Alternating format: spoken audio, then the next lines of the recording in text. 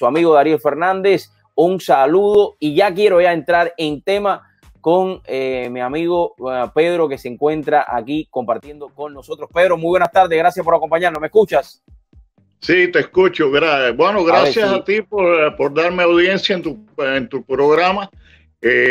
Básicamente, yo quería continuar, ¿no? Lo que puso mi amigo Víctor Mozo el otro día en la entrevista que le hiciste, lo que hablaba Mariela de que las UMAP fueron como las escuelas al campo.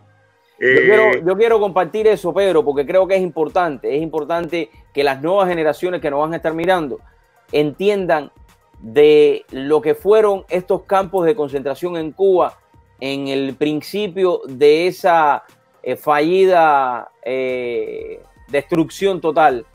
Bueno, no fallaron en destruir a Cuba, lleva destruida a Cuba 60 años. Sí, en eso ha tenido mucho éxito. Eso, y refrescando un poco refrescando un poquito la mente a las personas, ¿no? Vamos a hablar de lo que fueron estos campos de concentración, sobre lo que escribió esta señora Mariela acerca de lo que fueron estos campos de concentración, que no fueron ninguna escuela al campo, porque ni ella misma ha ido a la escuela al campo. Estamos hablando en Cuba, en los primeros años de la destrucción, esta que lleva 60 años destruyendo y comiéndose como un comején todo Cuba entero, en todos los sentidos. Vamos a estar hablando de ese tema. Este señor que tengo aquí en cámara vivió en carne propia lo que fueron estos campos de concentración, para que nadie les pueda decir a usted una mentira.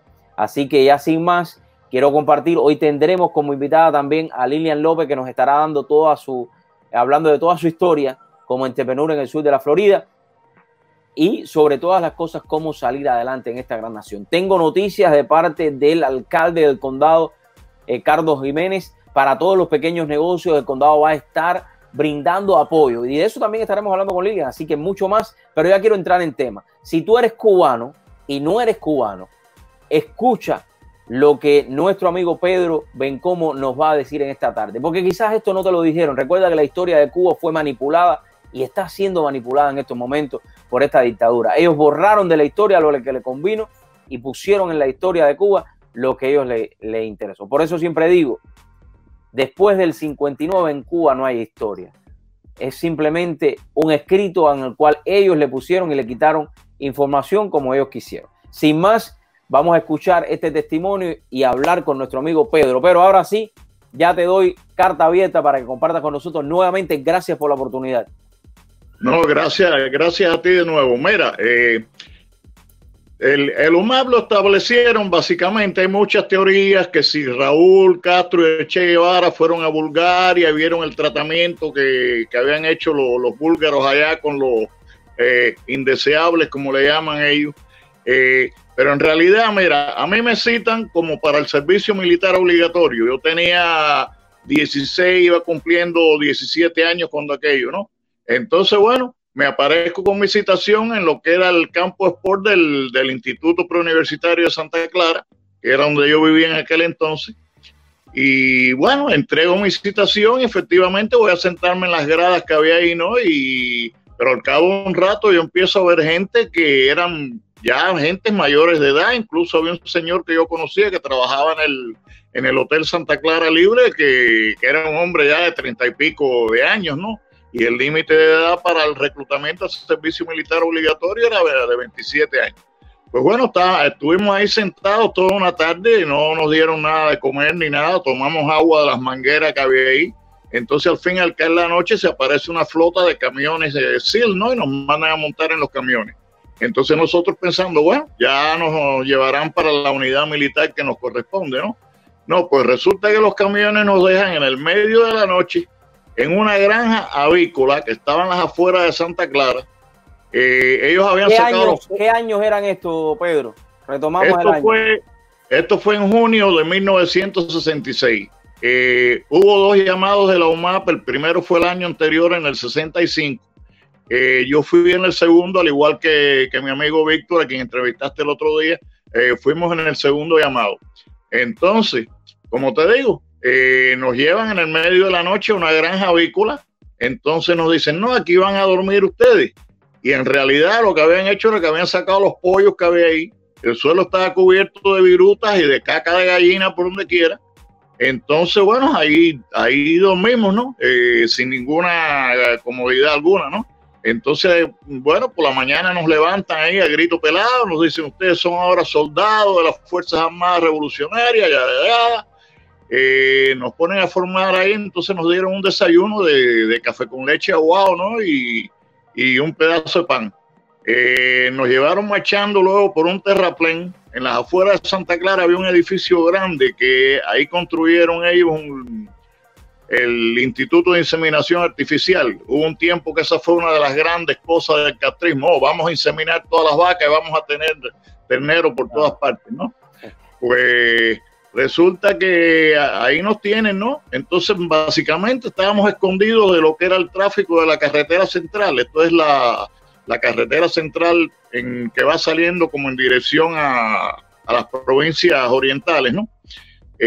Al fin, bueno, empiezan a llegar otros camiones con muchachos y gente de todo, bueno, como te dije, de todas las edades, procedentes de otros lugares de la provincia.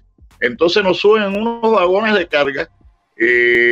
Recuerdo que el vagón en que yo estaba, al parecer habían transportado cemento antes, ¿no? Entonces nosotros estábamos llenos de virutas de madera y de caca de gallina, de contra tenemos una capa adicional de cemento, ¿no? Bueno, el tren aquel empieza a andar, no nos dieron nada de comer tampoco. Sí teníamos un latón de agua ahí en el tren. Entonces, bueno, el tren empieza a marchar en dirección a Camagüey, ¿no? Por 20 vericuetos, se paraba para darle paso a otros trenes, qué sé yo. Al fin llegamos a un crucero de ferrocarril que luego supe estaba en las cercanías del Central Senado, no sé qué nombre le habían puesto ellos después. Y ahí la misma historia, nos mandan a bajar, entonces eran las luces por donde quiera, y guardias armados con rifles y perros, y móntense en los camiones. Entonces nos llevan a el grupo en que yo estaba, ¿no? Que éramos alrededor de 120 en 2 o 3 camiones. Nos llevan a un sitio que estaba cercado de alambrada de púas.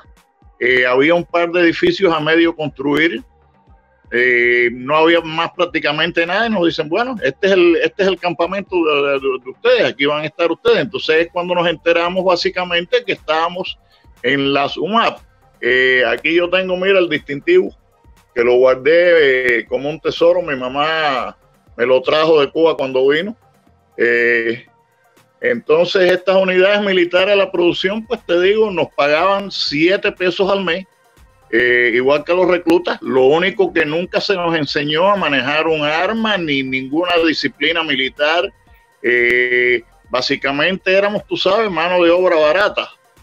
Se nos dio la reputación con todos los campesinos de la zona que los que estábamos ahí éramos básicamente homosexuales, que quiero decirte, había homosexuales en la UMAP, pero no eran la mayoría. Por ejemplo, en el campamento que yo estaba, había homosexuales declarados 3 o 4, pero teníamos testigos de Jehová, teníamos adventistas, teníamos incluso 2 abacuá, otra gente que ellos consideraban, como el caso mío, a mi madre, porque mi madre fue al comité militar a averiguar por qué me habían llevado a mí al UMAP, ¿no? Porque se hablaba de que el UMAP era para los homosexuales, esa era la primera cosa que decían, ¿no? Entonces mi mamá fue a preguntar, bueno, ¿por qué se llevaron a mi hijo al UMAP? Porque que yo sepa, él no es homosexual. Y lo que le dijeron a mi mamá fue que yo vivía de espaldas a la revolución. Yo básicamente, mi padre era médico en La Habana, ¿no? Y yo desde pequeño, yo estudié en un colegio americano, o sea que yo estaba, vaya, considerado como burguesito, niño de su papi y todo aquello, ¿no? Que no era así en realidad, porque, ¿cómo se llama? Yo había tenido mis experiencias fuera de lo que era como todos los jóvenes de la época, ¿no? Ya. Pero bueno, la cuestión es que, te digo, ya yo estaba marcado con el sello ese de burgués, hijo de doctor y toda esta cosa, ¿no? Y yo lo cuestionaba todo en la escuela, porque mi padre desde pequeño me hizo leer cosas, ¿no? Yo a los 12, 13 años ya me había leído libros como La Gran Estafa de Milovan Gilas y cosas así, ¿no? Entonces te voy a poner un ejemplo de lo que era el adoctrinamiento en las escuelas, que fue una de las cosas que te digo que por bocón terminé yo en la UMAP, y fue que estábamos en una clase de biología. Entonces estábamos estudiando parásitos, ¿no? La lombriz solitaria, la duela hepática, esto y lo otro, y saca la maestra a colación un parásito que se llama Necator americano, que se adquiere por andar descalzo, se adquiere por la planta de los pies y te puede provocar una anemia grave, ¿no? Pues la maestra nos dice, con estas palabras, este parásito se ha nombrado Necator americano porque es tan malo como esos imperialistas americanos que quieren ahogar nuestra revolución. Entonces imagínate, son muchachos de 16 años ahí, muchos de ellos que no tenían, ¿cómo decirte? Vaya, se creían a pie juntillas lo que decía la maestra, ¿no? Pero entonces yo me paro y le digo, mire, profesor, usted me perdona, pero yo creo que se llama Necator americano porque se encuentra en el continente americano. No porque está en África o en Asia, porque si estuviera en África o en Asia, pues se llamara Necator africano, claro, o Necator asiático, ¿no? Pero bueno, ya te digo, eso, ahí me llevan a la dirección por disrumpir la clase, esto y lo otro. Nos llevaban a trabajo voluntario. Yo era de los que cuestionaba, bueno, ¿por qué estamos haciendo esto de esta forma? Y te digo, ya me tenían... hablando en cubano me tenían atravesado. ¿Qué edad tú tenías cuando eso, Pedro? 16 yendo para 17 años. ¿Y estábamos hablando ya en 1960 o estábamos en 59 todavía? No, estamos, esto fue en 1966. Es importante que ustedes, mis amigos, se enfoquen un poco y piensen en esos momentos de historia, ¿no? En los cuales ya había muchos que se estaban dando cuenta de todo lo que estaba pasando y muchos que ya se habían ido también. Y las familias estaban siendo reprimidas en esos momentos también, ¿no? Sí, bueno, déjame decirte, mi padre, como te dije, era médico en La Habana, entonces mi padre ya en aquel tiempo había presentado salida del país. Y entonces, estando yo en el UMAP, efectivamente, bueno, mis padres estaban divorciados, ¿no? Yo vivía en Santa Clara con mi madre, pero mi padre vivía en La Habana. Cuando él presentó salida del país, pues lo mandaron a Aragüines. Entonces él estaba trabajando en el pueblecito de Huines y en un pueblecito cerca de Huines también que se llama San Nicolás de Bari. Lo sacaron de La Habana y lo tuvieron en Huines ahí hasta que le dieron la salida del país a él, a mi abuela y a mi medio hermano y a la esposa de mi papá en aquel tiempo. Mi papá falleció aquí en Miami. Él fue uno de los médicos del Rescue, ya después que revalidó su título aquí y todo eso. Pero bueno, déjame seguirte contando lo que nos sucede. Aquí estamos compartiendo, mis amigos, con Pedro Bencomo, quien sufrió lo que muchos jóvenes en aquel momento, 17, 18 años, sufrieron, los campos de concentración de la dictadura castro-narco comunista. Sí, porque yo le pongo de todo, porque ellos son de todo. La destrucción, por más de 60 años destruyendo el pueblo de Cuba. Y es importante que usted, que es joven y que tiene mi edad también, o 40 años, ya no soy tan joven, no sabe la historia que nos borraron. Y hombres como Pedro, que hoy son hombres, en aquel momento eran niños, siendo forzados a estos trabajos para que, por simplemente pensar diferente a un régimen totalitario, castro-narcogobierno, como es el en estos momentos que impera en La Habana. Continúa, Pedro. Si usted quiere alguna pregunta y quiere compartir con nosotros o tienes una experiencia, lo puedes hacer también. No, mira, déjame contarte. Bueno, cuando llegamos, como te dije, a ese sitio, La Gloria, ¿no? Eso era básicamente una alambrada de púas y un par de edificios a medio construir. Por ejemplo, a nosotros nos llevaban a trabajar en el campo por las mañanas. Y a veces llegábamos por la tarde y nos ponían a trabajar construyendo las barracas en que estábamos. O sea, era trabajo constante. lo mismo se apareció un camión, digamos, a las 3 de la mañana y a esa hora nos levantaban, ¿no? A bajar el saco de cemento, ladrillo, cabilla, lo que fuera. Y después nada, tú sabes, a las 6:30 de la mañana nos levantaban otra vez y dale para el campo. Castigos físicos, vi algunos, quiero decirte, nosotros teníamos un muchacho de apellido Farray, que Farray era epiléptico, padecía de epilepsia a gran mal. Entonces Farray era un muchacho alto, corpulento, pero te digo, a veces de repente le daban las convulsiones, caía al suelo echando espuma por la boca, pero Farray era también un tipo que se quejaba mucho. Él, como dicen, le cantaba a las 40 a los sargentos y al que fuera ahí. Entonces ya Farray tenía tan cansado a nuestro teniente. El jefe de la unidad mía era un teniente de milicias que se llamaba Samuel Vicente Morales Sablón, natural de Santo Domingo, Las Villas, o la antigua provincia de Las Villas, ¿no? Pues Sablón decide que ya estaba cansado de Farray, de su insubordinación, ¿no? Entonces, ¿qué hacen? Habían tratado de hacer un pozo en el medio de la unidad, ¿no? Entonces, el agujero tenía como 20 pies de profundidad, diría yo, pero nunca salió agua, entonces se quedó ahí a medio hacer. Pues ellos ponen ahí a Farray desnudo, lo tienen ahí la noche entera. Era una zona que estábamos muy cerca de la costa norte de Camagüey, los mosquitos y los ejenes ahí eran imposibles, ¿no? Pues tienen a Farray ahí toda la noche y de vez en cuando lo tiraban un cubo de agua para que no se durmiera, ¿no?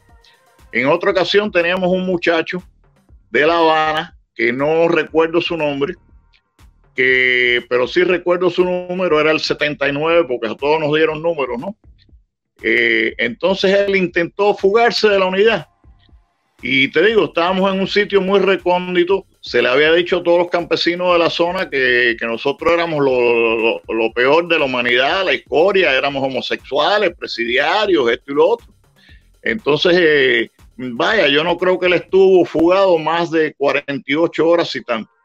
Pues bueno, al fin lo traen de regreso, ¿no? Entonces, frente al cuerpo de guardia, que era el único edificio que estaba construido ahí en La Gloria, ahí era donde dormía el teniente y los sargentos y todo esto otro, ¿no? Había una mata, a mí no se me olvida, de naranja agria. Entonces, ¿qué hacen ellos? Bueno, amarran a este muchacho, que era muy desafiante, él todo el tiempo diciéndoles epítetos y ustedes son esto y lo otro, hijos de mala madre. Bueno, pues lo amarran a la mata aquella, nos forman a nosotros, tú sabes que te digo, éramos alrededor de 120 personas ahí, la mayoría, tú sabes, muchachos de mi edad, pero como te dije, también los había de 30 y pico, 40 años. Pues bueno, amarran a este muchacho a la mata y le dan una golpiza enorme, vaya. Nosotros, tú sabes, prácticamente todo el mundo dimos como un paso al frente, ¿no? Cuando vemos el abuso aquel, y nos plantan soldados enfrente que eran también muchachos del servicio militar, que tú los veías muy nerviosos, estaban con sus rifles checos, con las bayonetas caladas ahí, que no sabían qué hacer. Entonces, bueno, te digo, ese fue uno de los ejemplos que te digo de castigos corporales. Más adelante, y esto para que tú veas el concepto de justicia que tenían ellos, ¿no? Ellos deciden también, aparte de la golpiza que le dan al muchacho, como un ejemplo para nosotros ahí, no intenten fugarse porque esto es lo que les va a pasar. Ellos deciden hacerle un consejo de guerra con todas las de rigor, ¿no? Trajeron un fiscal, que recuerdo que era un teniente alto, rubio, que parecía lo hubiera podido protagonizar un agente de la Gestapo en una película, ¿no? Pues bueno, ellos le forman el consejo de guerra a este muchacho, entonces lo acusan de insubordinación, de fuga, de no sé cuántas cosas, y te puedo decir textualmente, porque le pusieron un abogado defensor. Oye, y vaya, 50 y tantos años después, a mí no se me olvida el alegato del abogado defensor, que fue solamente lo siguiente. El abogado defensor era un teniente también del ejército rebelde ahí, ¿no? Ese no iba a defenderlo nada, lo que iba era embarcarlo más todavía, ¿no? No, fíjate, te digo, el alegato consistió en esto. El hombre se paró, el teniente ese, el abogado defensor, y dice: ruego al tribunal que tenga en cuenta el escaso nivel cultural de mi defendido. Y con la misma se sentó y eso fue todo el alegato. Tengo entendido que al muchacho se lo llevaron después también para una prisión militar, y vaya, más nunca supimos de él. Así pasaba, la gente se desaparecía y los trasladaban a otras unidades o se iban de castigo, porque aparte de los batallones regulares de la UMAP, yo tengo entendido que creo que era por la zona de Jatibonico, llegando al borde, ahí había batallones especiales que eran batallones de castigo, que era ya para la gente que estaba súper insubordinada dentro de la UMAP. O sea, te digo, los más malos, o los que ellos nos consideraban los más malos, ¿no? De todo aquello. Te digo, fundamentalmente lo que había eran muchos religiosos y como te dije, gente que nos consideraban que burgueses, incorregibles. Había, te digo, homosexuales también, pero ya, como ya te conté, en mi unidad, mira, una cosa muy, muy curiosa. Nosotros teníamos varios adventistas del séptimo día. Entonces ellos observan el sábado. O sea, desde la caída de la puesta del sol hasta la caída de la puesta o sea, desde la puesta del sol del viernes hasta la puesta del sol del sábado, ellos lo consideran el sábado. Ellos ese tiempo lo dedican, tú sabes, a rezar y a estar con el Señor y todo eso. No trabajan, no hacen ningún tipo de actividad ninguna. Entonces yo no sé de qué forma ellos se las arreglaron con los que estaban ahí al mando de la UMAP, que efectivamente les permitían tomar el sábado, el sábado, mejor dicho.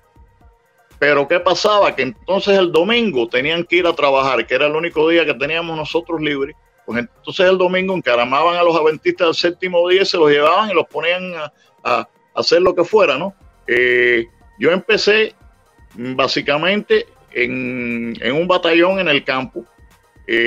Hacíamos de todo. Guataqueábamos yuca, guataqueábamos caña, cuando la zafra cortamos caña. En una ocasión nos llevaron a recoger naranjas, un naranjal que estaba detrás del cementerio del poblado de Sola, que es un pueblecito en Camagüey, que casualmente tengo mucha familia que vive en las cercanías de ahí, de Sola. Pero bueno, mira, un ejemplo que te puedo poner de lo que era la ineficiencia. Pedro, estamos hablando de que para mirarlo a esto de otra perspectiva, ustedes eran hasta cierto punto no, eran presos que estaban ahí y tenían que trabajar obligados de sol, desde que sale el sol hasta que se oscurece, trabajando. Sí. Y sin ningún tipo de derecho, o sea, eran maltratados, algunos murieron en esos campos de concentración. Efectivamente, sí, y te digo, yo te cité estos dos casos que vi de este muchacho Farray y de este otro muchacho que te digo que fueron abusados físicamente, pero por ejemplo, mucha gente que no se comportaba de acuerdo a lo que ellos quisieran o que no había cumplido con la norma de trabajo, lo que fuera, los ponían expuestos. Te digo, nosotros estábamos en una zona que los mosquitos eran terribles por la noche. Pues te ponían desnudo a la intemperie, te subían, había un tanque de agua, te subían y te sentaban en el tanque de agua y te tenían la noche desnudo ahí con un guardia debajo para que no te pudiera bajar, ¿no? Entonces, te digo, éramos mano de obra esclava y barata. Supuestamente éramos reclutas del servicio militar, pero no éramos reclutas para nada. A nosotros no se nos dio ningún tipo de entrenamiento militar ni nada. Nuestro uniforme consistía de una camisa de azul de mezclilla con el distintivo este que ya te enseñé antes. Espérate, lo estoy moviendo en la dirección que no es. Ahí está. Y un pantalón de mezclilla, ¿no? También, y botas de trabajo.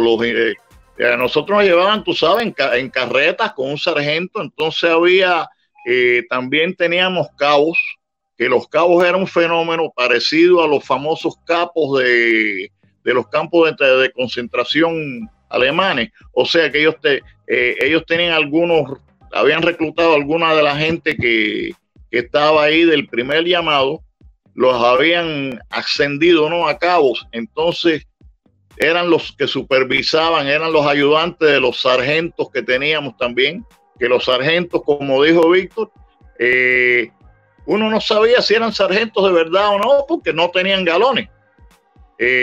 Entonces, bueno, los cabos eran a veces más terribles que los sargentos, porque yo recuerdo, teníamos uno que se llamaba Raúl, oye, que eso era arriba de nosotros todo el tiempo por, ¿cómo decirte?, por sostener los privilegios. Ellos no trabajaban, sino simplemente eran como los capataces de las escuadras, ¿no? Entonces estaban pendientes, oye, que cumples la norma, oye, que tomaste demasiada agua, oye, que te sentaste a la sombra, vaya, eran, te digo, más terribles. El incidente que yo te quería contar,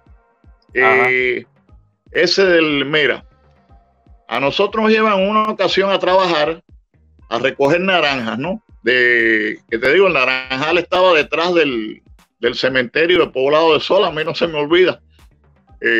Porque te digo, nos llevan ahí, entonces nos ponen a trabajar recogiendo naranjas, no nos permitían llevarnos ninguna naranjas con nosotros, no, porque esto es propiedad del pueblo y esto ustedes tienen que poner todas las naranjas aquí que recojan. Nos arreglamos a veces que exprimíamos las naranjas y nos llevábamos el jugo en las cantimploras. Pues bueno, estuvimos varios días ahí recogiendo naranjas. Entonces se hicieron las pilas de naranjas, se llenaron cajones de naranjas ahí, se dejaron ahí, que supuestamente Acopio venía a recogerla después. Pues unos días después, da la casualidad que nos llevan a trabajar a los cañaverales y el camino hacia el cañaveral pasaba cerca del naranjal. Pues oye, pasamos por ahí y aquello lloraba ante los ojos de Dios porque estaban las pilas de naranja que habíamos recogido nosotros en cajones que no nos dejaron llevarnos ni siquiera una naranja para comer al campamento. Se estaban pudriendo ahí llenos de moscas y mientras tanto en los mercados en la isla no había naranja. ¿Tú entiendes? Una ineficiencia total.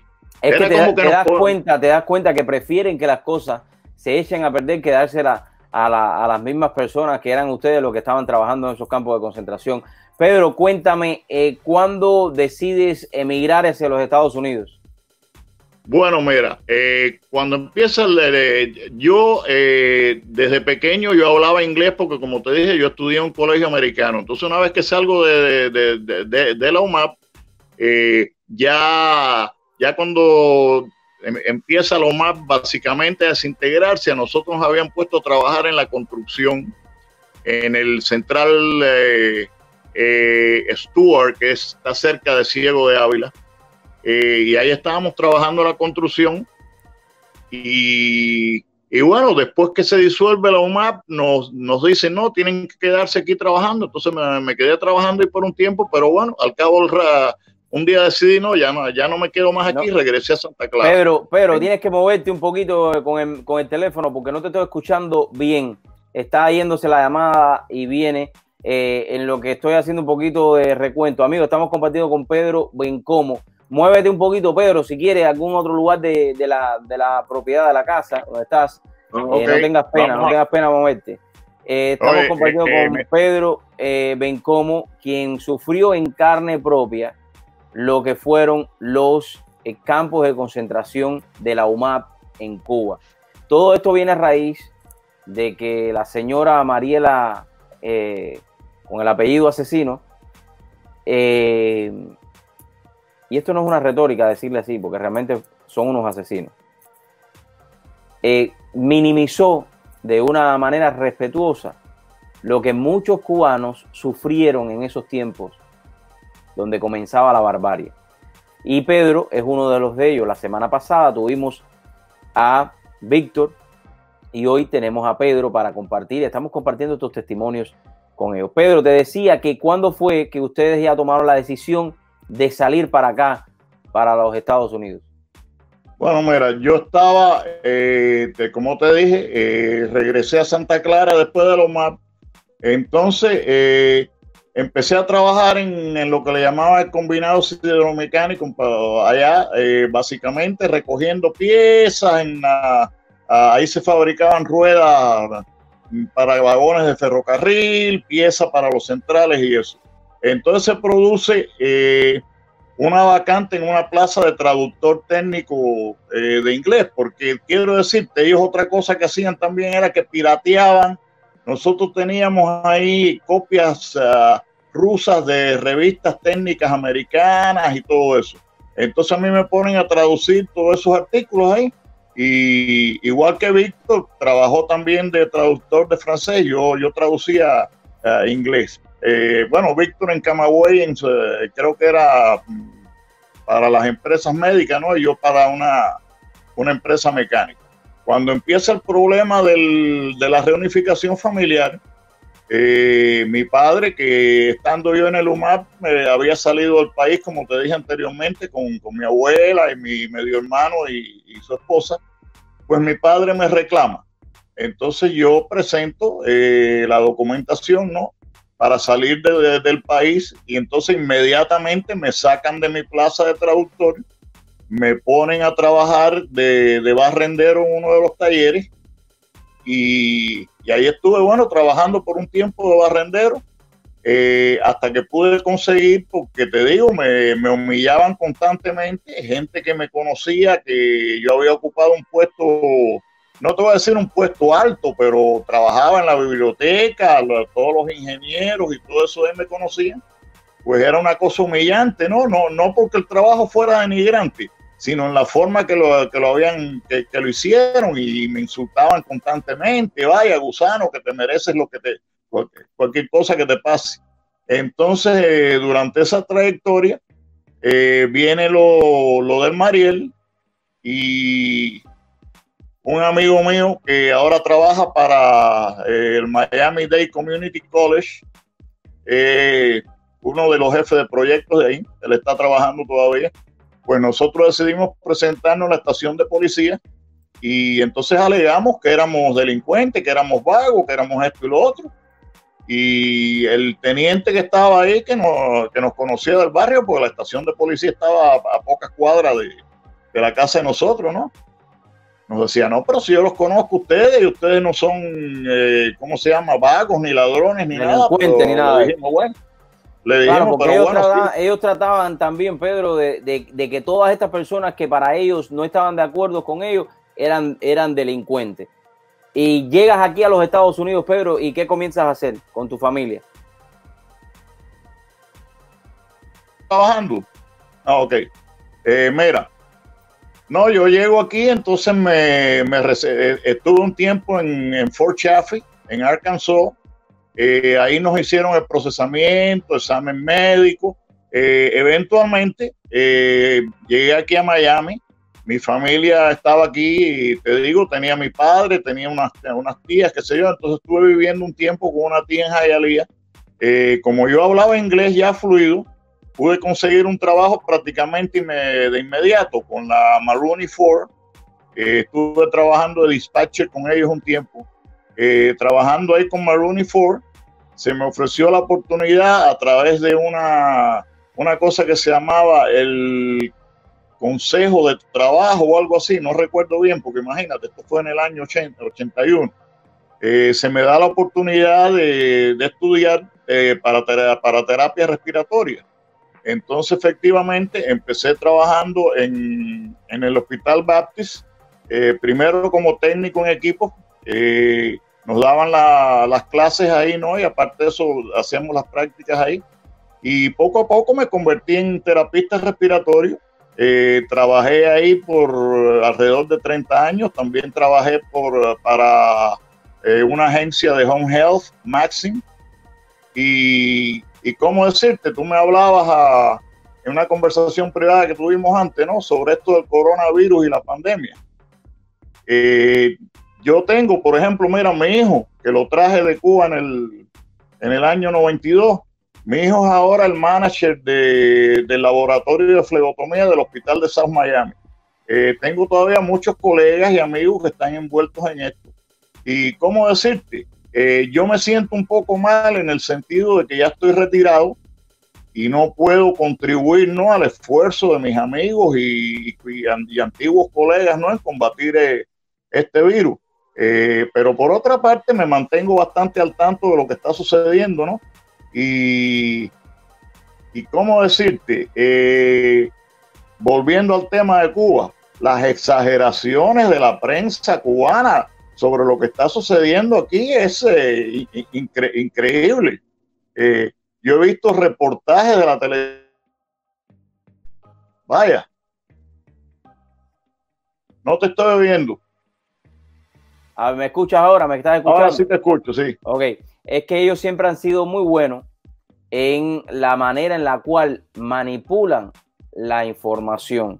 Y eso es una de las cosas en las cuales ellos han ganado mucho, pero ya ahora con la tecnología, y tú lo sabes muy bien, con la tecnología se han podido salir a la luz muchísimas cosas que ellos están haciendo dentro de la misma isla y fuera de la isla. Pedro, un resumen para todos aquellos jóvenes que no conocen la historia de Cuba y que de alguna manera, hasta cierto punto, en algunos casos de la historia, tratan un poco de simpatizar con este régimen totalitario,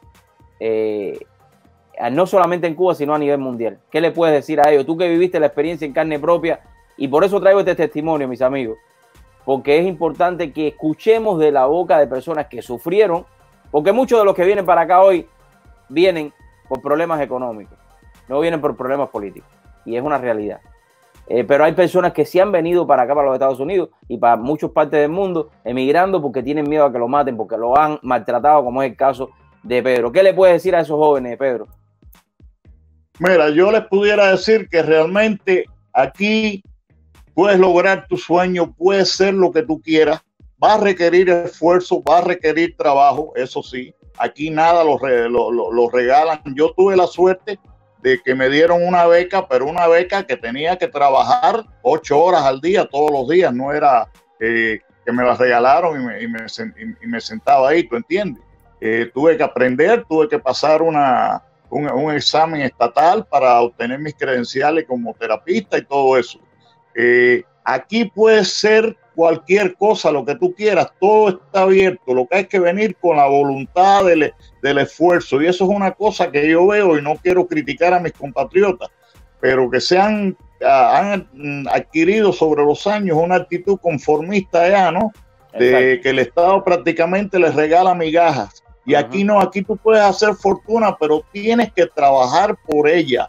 No vengan con la idea de que esto aquí es fácil y que se lo van a regalar todo. No, aquí sí, aquí hay de todo. Aquí puedes,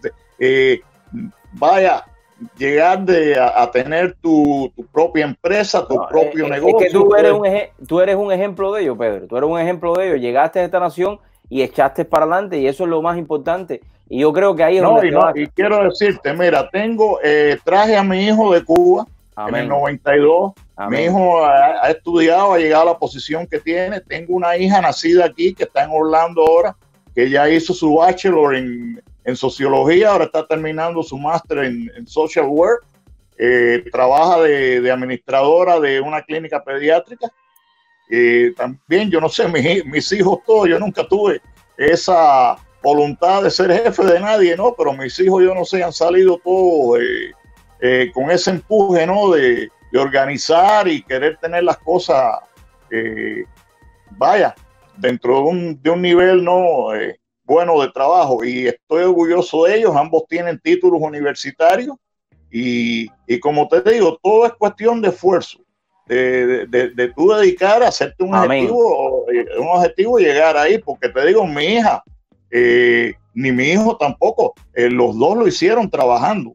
Eso es lo importante, eso es lo importante, Pedro. Trabajar, esforzarse en la vida para alcanzar lo que tú quieres, una meta, y después mantenerse. Pedro, quiero realmente darte las gracias por la oportunidad de compartir con nosotros en esta tarde, y eso es lo que vamos a hacer. Vamos a estar trayendo testimonio para que usted pueda hablar. No importa si usted no lo conoce o si usted es un artista, no importa nada. Todo el mundo tiene una historia, y estas historias, como la historia de Víctor, como la historia de Pedro, es la que muchos padres, muchos abuelos de ustedes sufrieron en ese régimen totalitario en el cual lo único que quiere es destrucción total, como lo estamos viendo en todas las imágenes que están saliendo. Pedro, muchísimas gracias por la oportunidad de compartir con nosotros.